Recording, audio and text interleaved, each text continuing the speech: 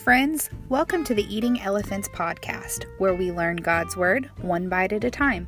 My name's Holly, and I pray that you are encouraged today.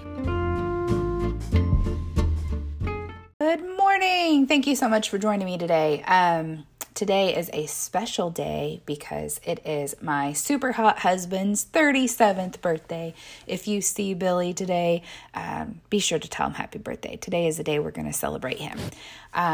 So we're still in the book of Acts. We will be reading from chapter 21, and it says, when we arrived, the brothers and sisters in Jerusalem welcomed us warmly. So that is Acts chapter 21, verse 17.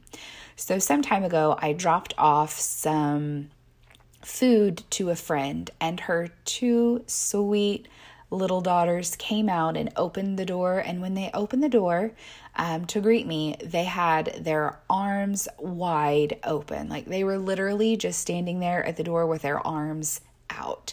I was welcomed with a hug, and oh my gosh, it melted my heart. Every time I see those sweet, sweet faces, that's how they greet me, and it never gets old, and I hope they always do it because it's just the best. But it got me thinking after I read this verse, what if we have the same impact on other people and we just don't realize it, right?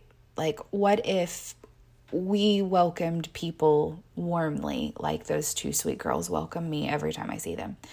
And then what if we have the opposite effect? Like, what if we have a cold welcome? All right. So a couple of questions to think about as you go throughout your day. What makes a welcome cold or warm? Is it a smile or a hug? Is it facial expressions? Is it your tone or your genuineness? Is it laughter? Consider how you welcome people today. Intentionally take note of it, and then maybe make some corrections if necessary. That last part's for me. Sometimes I'm not very welcoming.